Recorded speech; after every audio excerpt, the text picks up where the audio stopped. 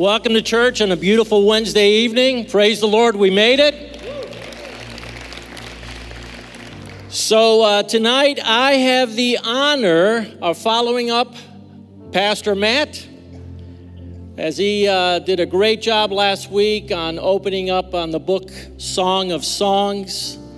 Tonight I will bring part 2, and we'll go to prayer in a moment. I just want to make a couple of announcements. I think he's here. Dr. Dave and Lisa Bush, today's your anniversary. Is that correct? 26 years, was I right? Oh, praise the Lord. And my beautiful bride is here of 36 years, Rebecca. And I want to encourage you. We've been pushing the marriage and parenting conference pretty hard, but here's the reality. If you're a parent, if you're married, newly married, or if you haven't even gotten married yet, engaged, dating someone, or if you've been married for 40, 50 years, you can always benefit and learn something new at a conference like this. So I just want to really challenge you tonight. Do whatever you can to be here Sunday night. And by the way, Ted Cunningham, how many of you have been here when Ted was here before? Let me see. Wow, not that many hands. All right, the rest of you are going to be in for a treat on Sunday morning. That man is an amazing communicator. He's funny, witty, and but he zeroes in with the Word of God, and he gives us good application, how to apply God's Word and move forward in our lives. And he'll be that primary speaker that evening. And then I also want to just mention very quickly, I am the care pastor, and I think the guys are going to throw up a quick slide for you. So here's what I want you to do. I want you to take out your phone and capture that address. And here's the reason why. On that care page are all kinds of fantastic, helpful resources for people that are hurting. On that page, you can find our prayer list, our praise report. You can put in a prayer request. On that page, you can request a hospital visitation by our visitation team. On that page are other resources. There's a link from that page that takes you to the care groups. We have multiple groups that are here as a safety net designed to help you. We've got a grief share group that meets weekly to help people that have gone through a recent loss of a loved one. We've got support groups. We've got a divorce care group that's going on right now. If you've ever been through a divorce and have never gone through the biblical process of getting healed and restored, it's a fantastic Bible-based, Jesus-centered course. And I want to encourage you to go through it. We also have a great course or group called God and the 12 Steps. It's a group that helps people that are coming out and recovering from any type of addiction. Food, sex, drugs, alcohol, any type of addiction. It's based on the Recovery Bible. Jerry and Candace Nance, the ones that are facilitating that.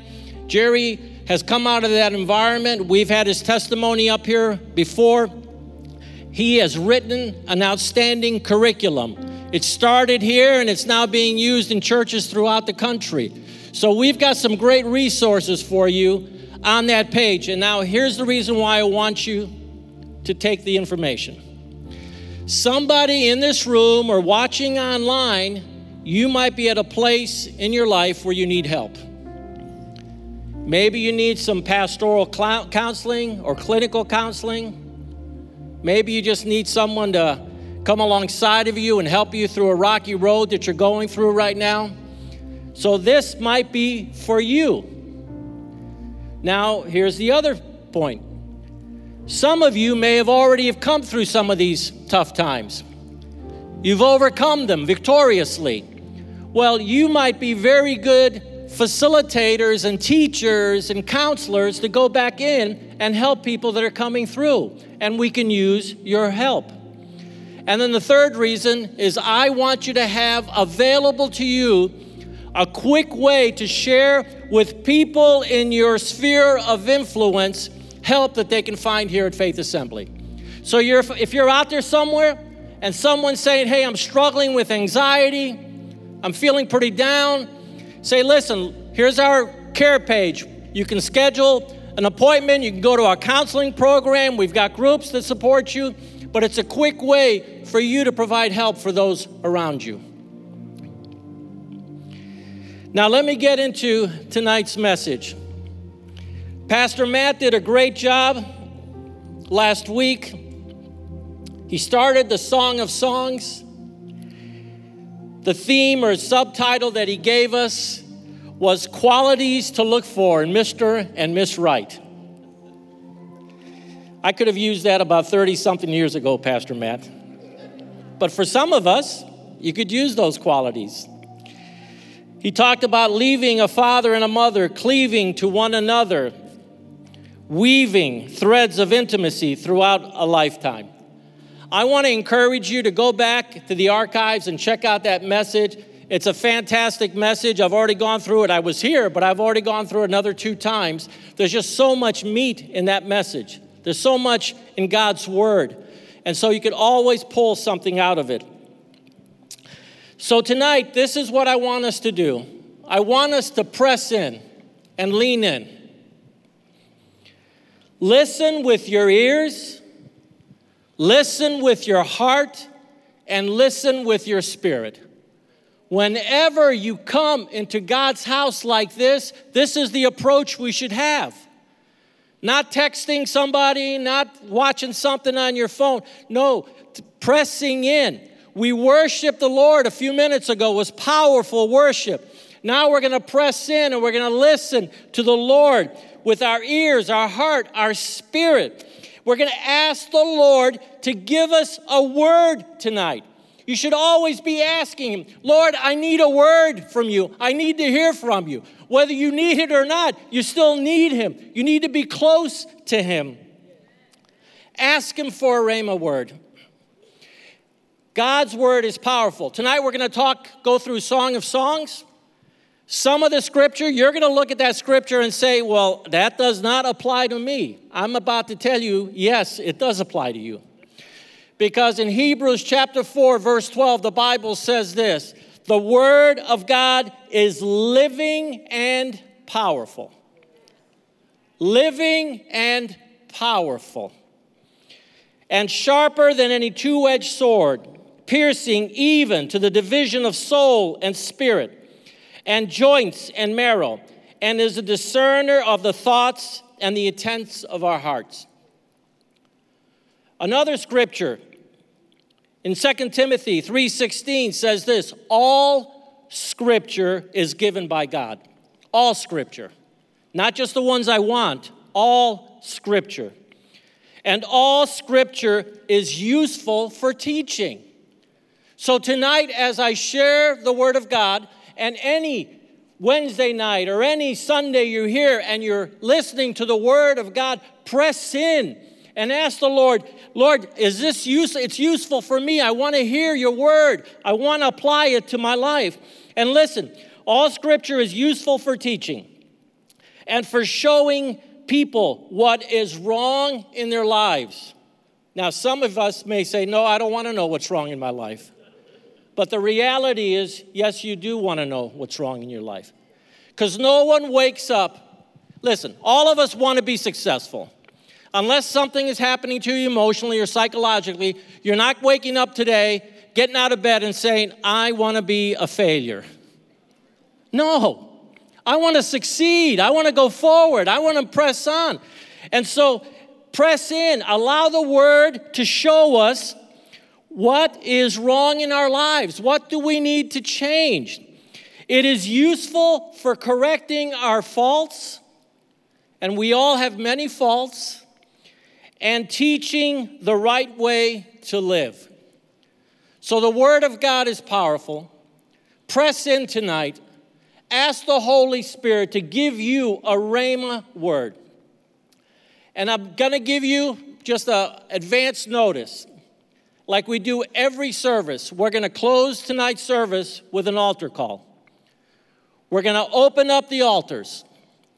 After hearing the word of God, you're going to have an opportunity to respond to God's word.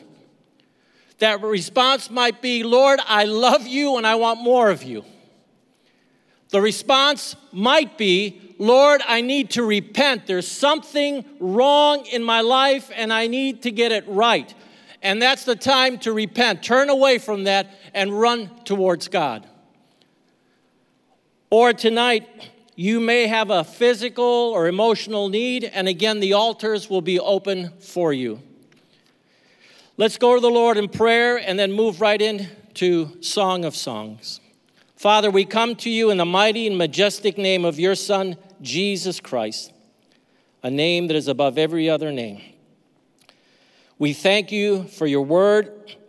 Lord, I pray that your word would go forth, and as your word says, it will not return void, but will go forth and accomplish what you have sent it out to accomplish. May it be so. Holy Spirit, move in this house. Touch every heart, touch every life. Move in every person, I pray. Anoint the words now in Jesus' name. Amen. In 1 Kings chapter 4, Psalm 72, and 127, it's mentioned that Solomon wrote 3,000 proverbs, over 1,000 songs. But what's remarkable is that Song of Songs, as Pastor Matt mentioned last week, this was his greatest magnus opus, which means the best of the best, the greatest of the greatest. It's his best and loveliest poem. The Song of Songs, it was his masterpiece. The Bible says that Solomon was the wisest man in all the world, in all the earth, apart from Jesus. So to say that this was his masterpiece, the wisest man, there must be something to that saying. We already know that the Word of God is all Scripture, is inspired by God, it's powerful and moving. So let's focus in on some of these words as we go through this chapters. The Song of Solomon should be read for what it purports to be. It's a record of the glory and the grind of marriage. The glory, the high times, and the grind, the low times of marriage. The book is made up of 8 chapters, 117 verses, 2,658 words. It contains 15 different reflections written in lyric poetry. We are encouraged to read it and read its pages as a love journal. Not from start to finish, we can do that, but it's a love journal. And as we read it, we may overlap from one chapter to the other. The way it's written, it celebrates romance, realism, reconciliation, purity, joy, virtue, a great virtue of selflessness, and others-centered love. Prime virtue and example. The song reminds us that with God, all things are possible. Even marital love in a culture that is set on destroying marriage. All things are possible with God. Even if you're in a valley right now, in your relationship with your spouse, remember those words. All things are possible with God. Song of Songs is very practical. Solomon uses imagery and word pictures throughout the book. Think about this now. Imagery and word pictures. So as we read it, we're not reading something, we are reading words, but when he wrote it, he wrote this to create a tapestry, So when he's describing certain things, he's trying to create image in our minds, and he's also trying to create word pictures. So let me give you a few examples of the language of love. I'm going to go through this. I don't know if the guys have these up. Let me give you these points. In chapter 1, verses 15 through chapter 2 and verse 7, the pictures that are drawn for us are the reality of lovesickness. A real deal, lovesickness. Number 2, how to search for a perfect mate. Chapter 2, verse 8 through 17. Another point that we find as we go through the book, security in marriage, chapter 3, verses 1 through 5. We find how to celebrate marriage, chapter 3, verse 6 through 11. What God thinks about sex, chapter 4, verse 1 through chapter 5, verse 1. We find that keeping love alive is important in chapter 5, verses 2 through 8. Rekindling the flame, chapter 5, verse 9 through 6 and verse 10. How to be a romantic husband. Wives, you can nudge your husbands right now. Chapter 6, verse 13, 7 through 10. Planning a romantic getaway. Chapter 7, verse 10 through chapter 8, verse 9. And then staying in love. Chapter 8, verses 5 through 14. Man, there's so much meat in God's word. There's just so much we pull out of this. Song of Solomon, or Song of Songs, is about a real-life romance, a real-life couple with real-life struggles and passions.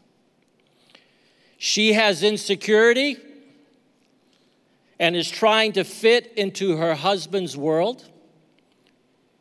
As Pastor Matt said last week, she's a shepherdess, a commoner. He's a king. But he is also trying to balance the responsibilities of being a king at work and then also balance home in the midst. So it's not something that was written thousands of years ago that does not apply to us. All the truths in God's word apply to us, and we can pull from these. In the Song of Songs, we see their struggles, arguments, miscommunications. We see how they resolve conflict, and we even see their sexual passion. Let me give you some takeaways. First one, use crisis to bring you together and not drive you apart. Use crisis to bring you together and not drive you apart. The demands of the world made this husband and wife realize how desperately they loved one another and how unbearable it would be to turn away from fulfilling the relationship that they had built. So what happens? They show us in the book, we see they take crisis, and instead of letting crisis push them apart, it brings them together. And they compare it. They say, wait a minute, we realize how desperately we love one another and how unbearable it would be if we were not together. Another point that we learn is we learn to love your spouse for who they are. This is found in the song. The Shulamite, a Lebanese woman, had figured out that if she wanted Solomon, she would have to take him as he was. A man who belonged to a nation and to his wife. Another point, we're to be intentional about married life. The couple went to work to make their marriage the best it could be. They worked hard at their marriage. They didn't say, okay, it's automatic. It's all going to happen. We don't need to do anything. No, they worked hard at their marriage. For us, we'll use our terminology. They went to the MPC. They got involved in a couples group. They went to a Grow couples class. And if they needed help, they asked and they got pastoral counseling or counseling here at the church.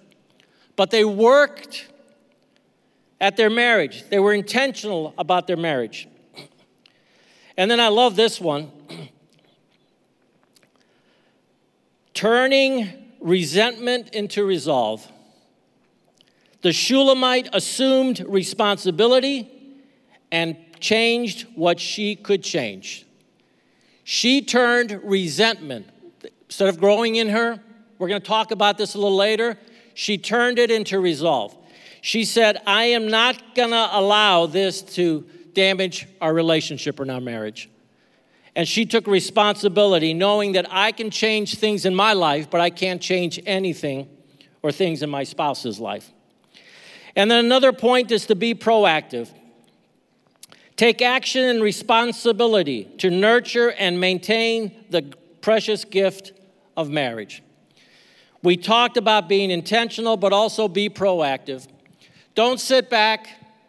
Do everything you can to nurture your marriage, to grow your marriage, to make things better, to make things healthier. Please do not sit back, because the world is pushing back against you. And if you sit back, you're not just staying there, you're moving backwards. You're moving away from what God intends you to be doing. So you need to be proactive. You always need to be pressing forward in your relationship. Another thing that is found in Song of Songs, they talk a lot about sexual intimacy. This is the physical dimension of married love, honored throughout the book as healthy and holy. And this is between a man and a woman and married. The book's honest description of the beauty of the human body and the attraction such beauty inspires greatly honors the Lord and the couple.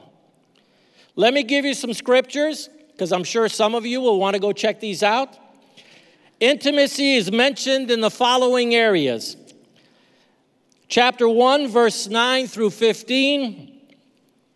Chapter 2, verses 3 through 6. Chapter 4, verse 1 through 15. Chapter 5, verse 10 through 16. Chapter 6, verse 4 through 7. And chapter 7, 1 through 9. Let me give you some intimacy guidelines. Okay, now, I want everybody paying attention. So I went back and looked at some of the things that we've been doing at Faith Assembly. And Pastor Johnny, you were teaching premarital years ago. I think I jumped in after you. But I was able to find the numbers. Since 1997, we have brought 1,100 couples through premarital counseling. Remarkable. So we believe in healthy, we believe in strong marriages, we believe in launching couples for success. So I'm going to give you, whenever I get a couple in my office, I've been doing this for a long time, we get to the point where I say, it's time for me to give you my world-famous sex talk. And then they squirm a little bit. Some don't. Sometimes the guys lean in. They go, I want to hear all of it. And then I say, wait a minute, it's not world-famous. It's famous sex talk. And then I go, no, it's not. It's just my sex talk. And by the way, it's G-rated. So let me give you some points. This is for premarital, for marriage. When I do marriage counseling, I go through the same thing with couples. So if you're not married yet, this is going to help you when you do get married to honor one another But let me give you the 4 points. The first one is to honor God.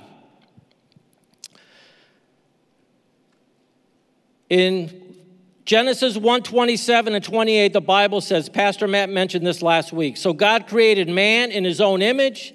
In the image of God, he created him, male and female. He created them. Then look at this. God blessed them, and God said to them, be fruitful and multiply. Fill the earth, subdue it. Have dominion over the fish, over the birds, and over every living thing that moves on the earth. So the Lord is blessing the union, the holy union of marriage. And there's a follow-up with the blessing. He says, I'm blessing you, be fruitful and multiply, and you have dominion over everything around you. Powerful. So what I tell a couple when I come in, I go, you need to honor the Lord and give God the preeminent seat in your relationship. Put God at the center of your family. It should be God, then the spouse, then the children. If you're a blended family, I apologize. We love you. But if you're blended and you're remarried, you need to remember this is God's order. God first, then your spouse, then the children. And the blessing will flow through you into your family. So honor the Lord. Put him as the priority in everything. And number 2, honor your marriage vows. In Hebrews chapter 13, verse 4, it says this, and I apologize if the scriptures are not up there, but let me read it to you. Marriage should be honored by everyone, and every marriage should be kept pure between husband and wife, for God will judge guilty those who commit sexual sins and adultery. Another version says, keep the wedding bed undefiled. Keep the marriage undefiled. So what is the Lord telling us here? Honor God, but also honor your vows to one another. No adultery, no sexual sin. The Bible is very clear what we do and don't do. There's some gray areas, and I'll be happy to talk to you about the gray areas. Don't flood me with a lot of calls. But we'll get to some other options here, and I think that'll help answer those gray areas. But the Bible is very clear about what we are not to do and what we are to do. And I want to encourage a lot of couples, met with a lot of couples. You can't sit there and say, we're doing this or this is happening, and then we point it out to you in the Bible, and then you just don't do it. That's disobedience. That's not honoring God, but it's also not honoring each other. And now here's another one. Honor God's word. Be obedient to his word. In Luke 11:28, the Bible says this, but Jesus said, blessed are those who hear the word of God and keep it. And here's another one. Honor one another. Ephesians chapter 5, verse 21. Submit to one another out of reverence for Christ. What does honoring one another mean in a practical marriage? It means you do not force yourself on your spouse. You do not control your spouse. You don't try to manipulate your spouse or coerce your spouse. I know that's coming a little heavy, but I love you, and I want the best for you, and I want you to be guarded in your relationship and in the relationship with your spouse. We never force ourselves on anyone. We never force anyone to do something they don't want to do. That's that gray area. I've had guys come up to me and say, hey, listen, the Bible doesn't say this, and we want to do this. And I'm like, okay, is your wife in agreement? And she will say no. And I go, okay, you don't do it. It's that simple. I know a lot of you are not happy right now with this message. It'll get better. Trust me, it's going to get better. Be quick to forgive one another. So the 4 points: honor God, honor your marriage vows, honor God's word, and honor one another. Let's look into the scripture very quickly. Chapter 5. The Shulamite's friends told her that Solomon was like other men, not worth the effort. The Shulamite responded, listen to this, with a list of her husband's positive attributes. She publicly affirmed her husband. She told him, we're going to go through those scriptures, she affirmed his identity, his intelligence, his individuality. She acknowledged that he was his friend. So the Shulamite did something. She affirmed her husband. She probably affirmed him privately, but now she affirms him publicly. We're going to go through these scripture starting in chapter 5, verse 10. But as we go through this, can you imagine Solomon, who was king? He had a big head, but after he hears this, I'm sure his head's going to get double the size because she's affirming him publicly. Ladies, I'm giving you a secret here. You want to fill your husband's love tank? You want your husband to just turn around and say, yes, darling, whatever you want? You start giving him positive affirmation instead of tearing him down. And do it publicly. Look at verse 10, chapter 5. She answers the women of Jerusalem, my lover is tanned and radiant. He could stand out among 10,000 men. His head is like the purest gold. His hair is curly, as black as raven.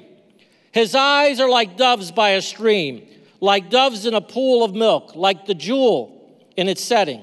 His cheeks are like a garden of spices, like flowers used for perfume.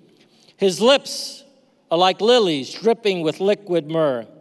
His arms are like gold rods filled with jewels. His body is like smooth ivory with sapphires set in it. Hey, she's pumping him up right now. She's building that guy up.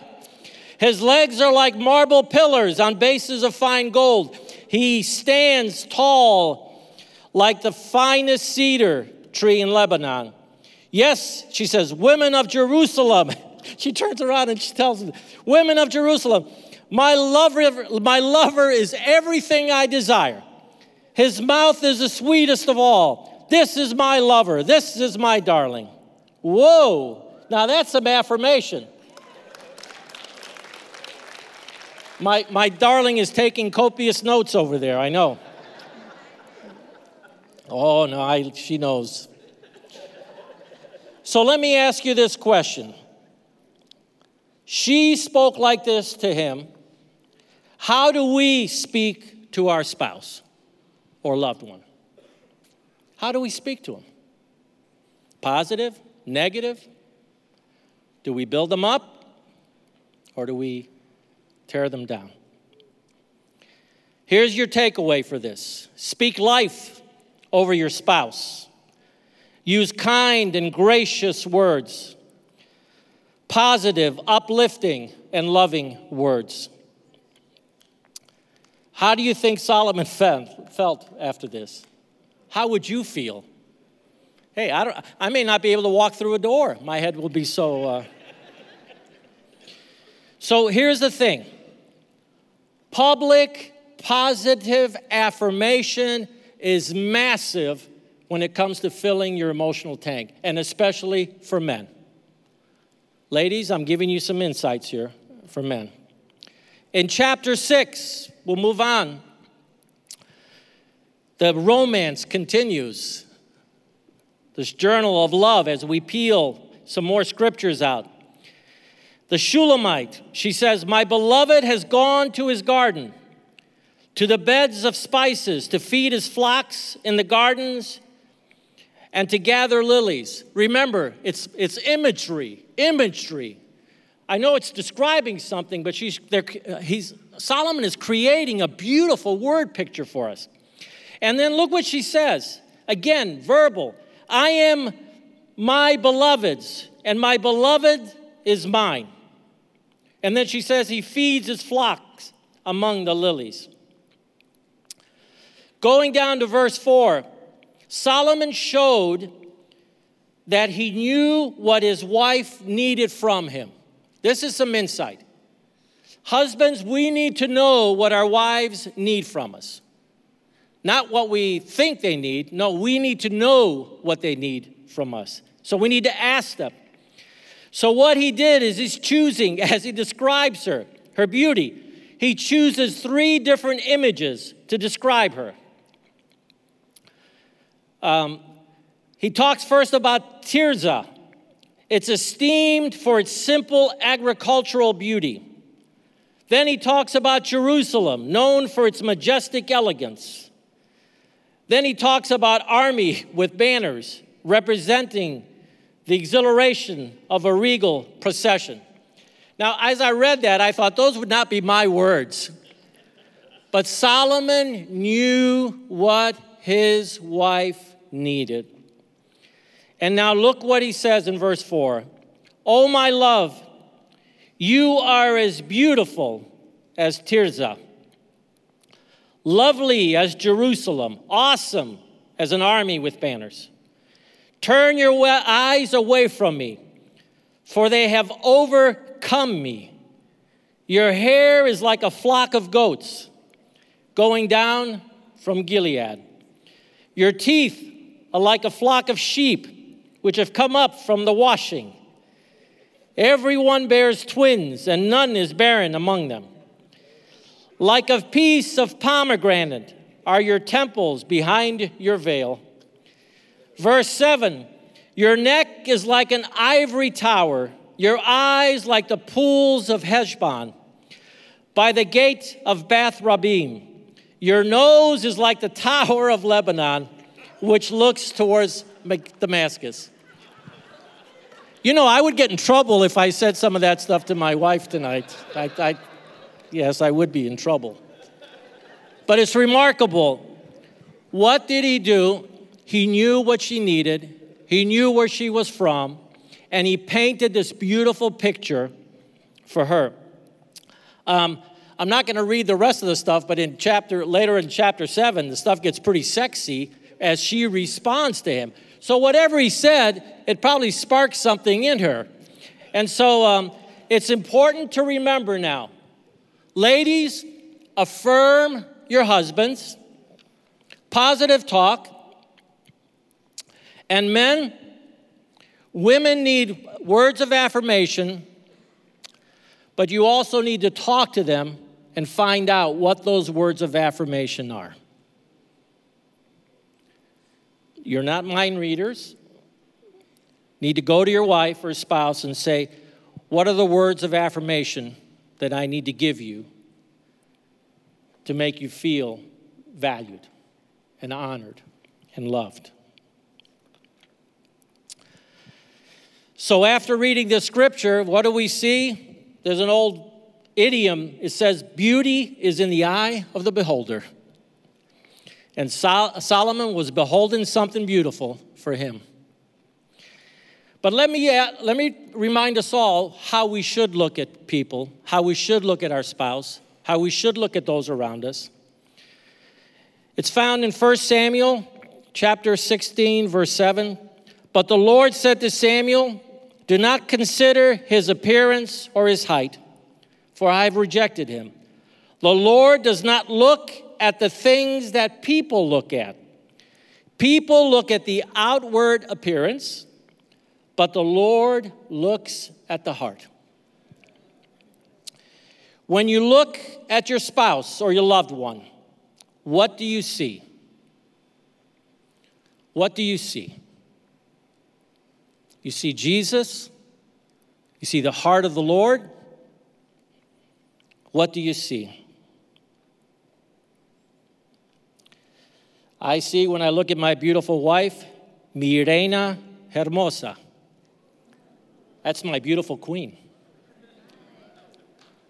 And then when she looks at me, all right, I hope I don't mess up now. I am her galán de novela. Oh, you know what that means. Fantastic. Explain that to somebody else around you. We can talk this way. We're family. Hermanos, hermanas, de barrio. We're all from the same neighborhood. We're all from this part. We're part of this family. It's okay to have conversations like this. Listen, there's nothing embarrassing.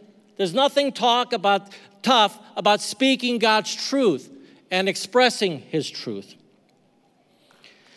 Apart from our relationship with God, there is no more important relationship than that of a husband and a wife. A loving, healthy, deeply committed, Christ-centered marriage has a massive impact on everyone around them. There is a ripple effect that touches children, grandchildren, friends, neighbors, the church, the community, and even the spiritual realm. The lasting impact of a Christ-centered marriage inspires future generations. We must guard and protect marriages. Amen. We must, as married couples, we must carefully identify and prayerfully address potential problems as they arise. We need to guard and protect our marriage. We're to watch out for the foxes. Pastor Matt, that was part of your last week. I'm not sure if you hit this scripture or not, but it's found in Song of Songs, chapter 2, verse 15. And listen to this. Catch for us the foxes, the little foxes that ruin the vineyards, our vineyards that are in blossom. Foxes will attack a vineyard and wipe it out very quickly. They come in packs. They start first one or two, and then all of a sudden you'll see a pack of them come. Remember, Samson gathered some foxes, tied their tails together, put fire to them, and he set them loose, and they burned all the wheat and caused a lot of mayhem and destruction. So what is Solomon telling us here? Watch the foxes. Listen to this. We cannot afford to allow little foxes to come into our marriage vineyard and destroy it. Little foxes like resentment, unforgiveness, pride, selfishness, neglect, abuse, and more. We have to guard against these, and we have to move quickly, aggressively against these. And I want to encourage you, if there are some foxes attacking you in your life, in your marriage, deal with them. We're going to open up the altars in a few minutes. Tonight's the night. You come forward and you say, Lord, I need you to help me deal with these foxes. I need you to help me in my relationship with my wife or my husband. Or more yet, maybe you just need to come and sit at his feet and pour your love on him tonight. In chapter 8, I'd never seen this before. I've read this book many, many times. This last 2 weeks, I probably read it 8 or 10 times, over and over and over. But listen, this is remarkable. Paul in 1 Corinthians 13 talks about love, the love chapter. Love is, and he goes on to say some things. In chapter 8, Solomon talks about love, and he clusters it in these beautiful attributes. In chapter 8, verse 5, he said, love is stable. Who is this coming up from the wilderness, leaning upon her beloved? In chapter 8, verse 6, he's secure and strong. Keep me near you, like a seal you wear over your heart, like a signet ring you wear on your hand. Love is as strong as death. Passion is as strong as the grave. Its sparks become a flame, and it grows to become a great fire. So love is stable. Love is secure. Love is strong. The next verse, 8:7, uncompromising and sacrificial. Love is unyielding. It's sacrificial. A flood cannot put out love. Rivers cannot drown love. Would people despise a man for giving everything he owns for love?